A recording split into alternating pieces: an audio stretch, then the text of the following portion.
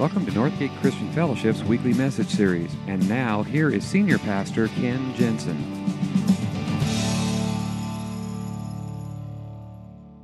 These guys are a tough act to follow. By the way, I thought I was the good-looking one. And, no. Okay, we are starting today a brand new series that we're calling From This Day Forward. And it's primarily about marriage, but it's not just for married people. In fact, if you are single and hope someday to be married, this is the kind of stuff you need to know ahead of time, okay? And if you are married and in marriage, and maybe there's some things that you can take from this, hopefully take from this series that will help you improve and have an even better marriage. And if you're here today and you're single and you say, I have no intention, I am never going to get married, never say never, first off. And then secondly, what you'll find is that the things that we're going to be talking about over the next 5 weeks really have to do, they're pretty much transferable across all kinds of relationships. Not everything, but a good deal of it is. So we're going to be talking about primarily marriage, and I'm going to talk about husbands and wives, but you can make that application in just about any relationship. And the reason we're doing this is, and it only makes sense, by the way, to get God's word on the whole thing, because God is the one who loves supremely. He is the one who instituted the idea of marriage, and he is the one who provided for that need we have for connection. He's the one that is the core of all of this. And so in the next 5 weeks, we're going to be talking about 5 decisions or 5 commitments that you can make. No guarantees, because we're still frail, faulty human beings, but they will give you a tremendous leg up on deepening your relationship and increasing a better marriage. And they're going to be seek God, fight fair, have fun, stay pure, and never give up. And we're going to be talking about those in the next couple of weeks. Today we're going to start with this one, just simply seeking God. It's putting God first in your life, putting him first in your marriage. And we're starting there because, like I said, he is the one who designed all of this. And in fact, Jesus, when he was asked about this whole idea of love and what's the greatest commandment, this is what Jesus said. He said, it's to love the Lord your God with all your heart, with all your soul, and with all your strength, and with all your mind. Love your neighbor as yourself. He's saying, listen, if you want to know about love, learn about God's love. You want to know about loving your neighbor? You want to know about loving your husband, loving your wife? Start with loving God, because he is the supreme example of love. The Apostle Paul wrote a little bit about it to the church in Ephesus, and he wrote these words, Ephesians chapter 5, beginning in verse 21. And he's making this comparison between marriage and Christ and the church. He says, submit to one another out of reverence for Christ. Wives, submit to your husband. Wives, submit yourselves to your own husbands as you do to the Lord. For the husband is the head of the wife, as Christ is the head of the church, his body, of which he is the Savior. Now, as the church submits to Christ, so also wives should submit to their husbands in everything. Husbands, love your wives, just as Christ loved the church and gave himself up for her, to make her holy, cleansing her by the washing with water through the word, to present her to himself as a radiant church without stain or wrinkle or any other blemish, holy and blameless. In this same way, husbands ought to love their wives as their own bodies. He who loves his wife loves himself. After all, no one ever hated his own body, but they feed and care for their body just as Christ does the church, for we are members of his body. For this reason, a man will leave his father and mother and be united to his wife, and the two will become one flesh. This is a profound mystery, but I am talking about Christ and the church. Paul's saying, if you want to know the meaning and purpose and God's design for marriage, look at Christ and the church. Jesus said, if you want to understand love, start with loving God. Because when you put your faith and trust in him, when you put him first in your life, it changes your whole perspective on love and on all of your relationships. And so tonight we're going to talk about this whole idea of seeking God, putting him first in your life and in your marriage and in your relationships. And when you do that, there's a couple of things happen. The first is when you put him first in your life, you begin to appreciate the power of a promise. Now, this speaks to one of the great myths that I think our culture has about marriage, that we have this idea that marriage is about my happiness. Okay? That's why we get married. We're looking for someone to make us happy. I mean, after all, isn't that how all the fairy tales end? And they all lived happily ever after. Have you ever wondered why there is no Cinderella 2? No Snow White, the sequel? Okay? Because that whole idea of happily ever after, that's a lot of bunk.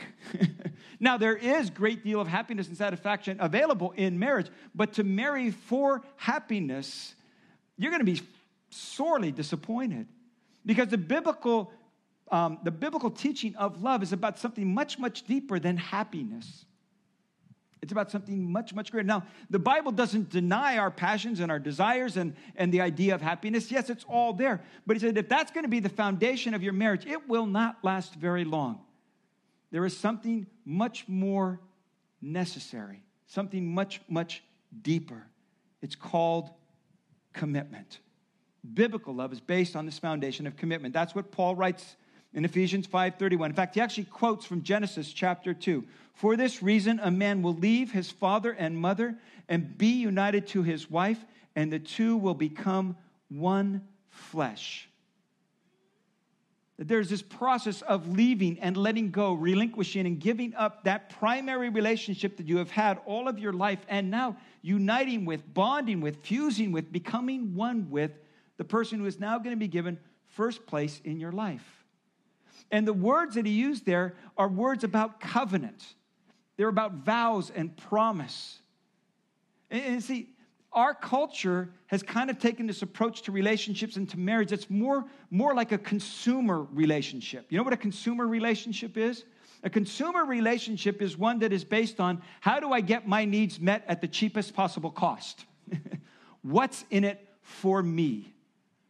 For instance, an example of a consumer relationship.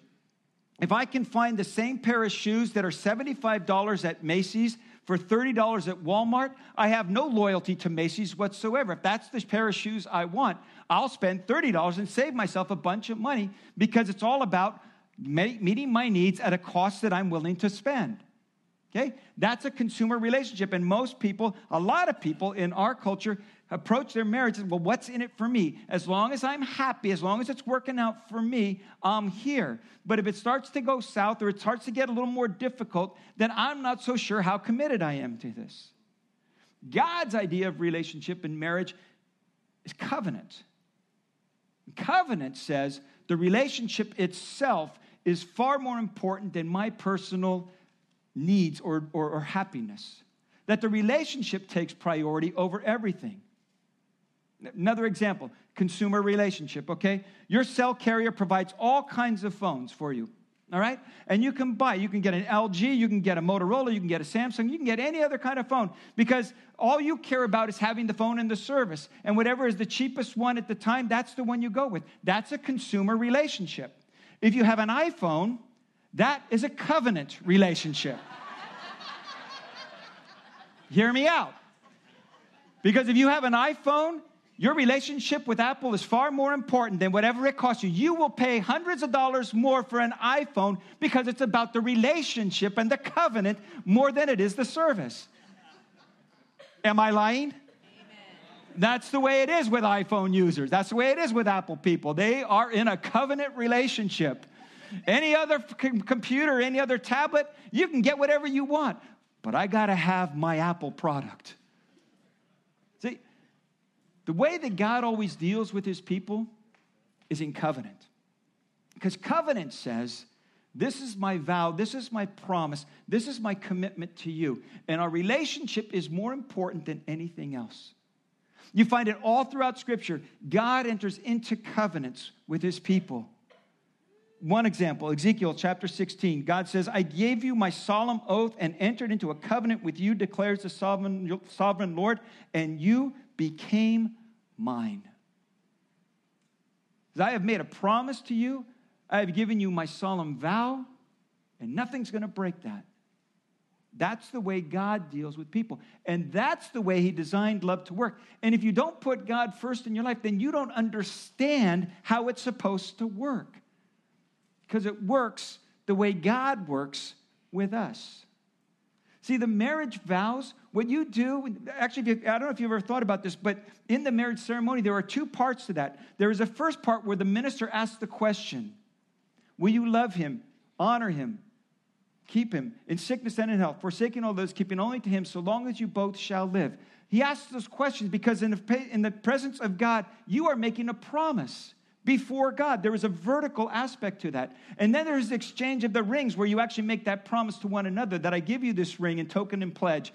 And you repeat pretty much the same words, but now you're making the promise to your spouse.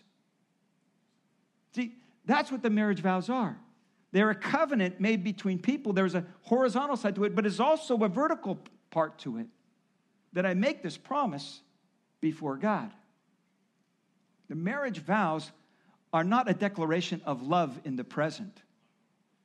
Marriage vows are the promise and commitment to love into the future. And if you don't understand how God works, you don't truly get what it means to make that vow. When you put him first, you understand the power of that promise. Now, let me just say, by the way, because there's a lot of people these days who choose not to make the vow. They just choose to live together, to cohabitate. And one of the biggest reasons they give is, well, because then if it doesn't work out, we don't have the mess of a divorce. Let me tell you, folks, the pain and the mess of breaking up is no easier whether you had the promise or not. It's the promise that makes you stay when the things get tough. And let me say, if you are single and you are considering or have started the process of moving in together with somebody else, do not sell yourself short. Do not give up on something unless you get the promise. Don't give anything else. Because the promise is the thing that sustains you through the ups and downs of life, the ups and downs of marriage. And that's what you understand when you put God first in your life. Second thing is that you discover the secret of submission. And this, again, you don't understand this unless you understand how God works. This is the myth. This goes to the myth of marriage is about self-fulfillment. You remember the movie Jerry Maguire? Tom Cruise's line, "You complete me." And people have this idea that I'm going to get married and this person's going to come, he's going to fill all of those gaps in my life. That she is just going to be that person and life is all fulfilling and all happy and all good and all that. My wife and I just celebrated last month our 38th wedding anniversary. Yeah. And I could stand here today and tell you it was all fulfilling and all happy and all wonderful. And I would be lying because it isn't always that way. But the commitment that we made and the promise that we made has sustained us over 38 years. And we have found great happiness and a great deal of fulfillment. But it hasn't always been easy because here's the basic problem. About 6 months after you get married and you've been living together for about 6 months, all of a sudden you come to this realization, I have married the most selfish person in the world. And about that time you make that discovery, they have made the exact same discovery. And they begin to tell you how they've decided that you are the most selfish person in the world. See, because that's the root cause of unhappiness in marriage is our own selfishness. And we always think it's the other person. But the truth is, we will never get far in our relationship unless we come to grips with our own selfishness. Because we are the selfish ones. And it is one of the greatest hindrances to a fulfilling marriage. You got to come to grips with your own selfishness. I have known couples who they just couldn't come to grips with the fact that I know a lot of couples, and what they resort to is kind of a bargaining relationship, It's kind of like, well, he got a new set of golf clubs, so I get to go buy a new dress, okay? And this is, I actually know, I actually witnessed this, okay? They had so divided up all of the, who gets how much money, and how much allowance, that he had a letter that he needed to mail, but he didn't have any stamps. And she had some stamps in her purse that she was willing to sell him. Yeah, that's love. I have known marriages that more resembled the flea market for all the bargaining and finagling that goes on than a real relationship. The only real answer to your selfishness and my selfishness and your spouse's selfishness is this thing called submission. Mutual submission. It's what Paul writes about. He says, submit to one another out of reverence for Christ. Wives, submit submit yourselves to your own husbands as you do to the Lord. And then turns right around. He says, now husbands, love your wives as Christ loved the church and gave himself up for her. Now, did you know, in the original text that we have, the word submit is not in that sentence for wives. Wives, submit to your husbands. The word is not in there. That verb is borrowed from the sentence before. It says, submit yourselves one to another. Wives, to your husbands as to the Lord. And then husbands, love your wives as Christ loved the church. Now, I grew up in church, and I heard that preached all kinds of times, and usually the emphasis was on women's submission. Women's submission. Wives, you got to submit to your husband. Wives, you got to submit to your husband. And it was almost taught like there was this chain of command. You know, there's God, who's over the husband, who's over the wife, who's over the kids, who's over the dog, who's over the cat, and on down the line it goes. And it was always taught as this kind of this chain of command. And that's not what that passage teaches. He says, no, the truth is the only way to get rid of your own selfishness is to put the needs of somebody else in front of it. It's a mutual submission. And actually, if you read through this, the act of submission and the responsibility of submission is greater on the husband than it is on the wife. He says, you are to love as Christ loved the church and gave himself up. A self-sacrificing love for the benefit of the other person. That is something that is not well received in our culture. And it's only a secret that you discover when you understand what Christ has done for us. When you put him first in your life, you understand this is how God has worked with me. Tim Keller has written an excellent book. If you want a good book about marriage and the meaning of marriage, that's the title of the book, The Meaning of Marriage by Tim Keller. He writes these words. He says, the deep happiness that marriage can bring lies on the far side of sacrificial service and the power of the Spirit. That is, you only discover your own happiness after each of you has put the happiness of your spouse ahead of your own in a sustained way, in response to what Jesus has done for you. Some will ask, if I put the happiness of my spouse ahead of my own needs, then what do I get out of it? The answer is happiness. That is what you get, but a happiness through serving instead of through using them. Seek to serve one another rather than to be happy, and you will find a new and deeper happiness. Many couples have already discovered this wonderful, unlooked-for reality. Why would this be true? It's because marriage is instituted of God. It was established by the God for whom self-giving love is an essential attribute, and therefore it reflects his nature, particularly as it is revealed in the person and work of Jesus Christ. And he goes on, this sounds oppressive, but that's just the way relationships work. Indeed, it has been argued that that is how everything works. You must be willing to give up something before it can truly become yours. Fulfillment is on the far side of a sustained, unselfish service, not the near side. It is one of the universal principles of life. And that only makes sense when you understand what God has done for you. There is a secret of mutual submission that actually brings a depth and happiness to marriages, to any relationship, really, that you only understand as you see it modeled in God. And the last thing, when you seek God first in your marriage, you recognize the indispensable need for grace. Because we all need it. Here's the truth. You married a self-centered, deeply flawed, imperfect sinner. And she married a bigger one. Because we are all in that same boat. We are all in desperate need of God's grace. And what God's grace does is he comes and he accepts us just the way that we are, with all of our imperfections. And by the way, when you get married, that's when you discover all of those imperfections in the other person as well as in yourself.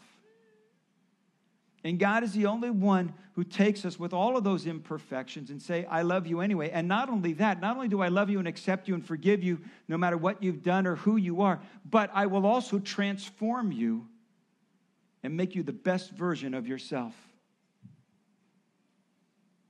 He says, Christ loved the church and gave himself up for her to make her holy, to present her to himself as a radiant church without stain or wrinkle or any other blemish, but holy and blameless. Your job in your marriage, should you choose to accept it,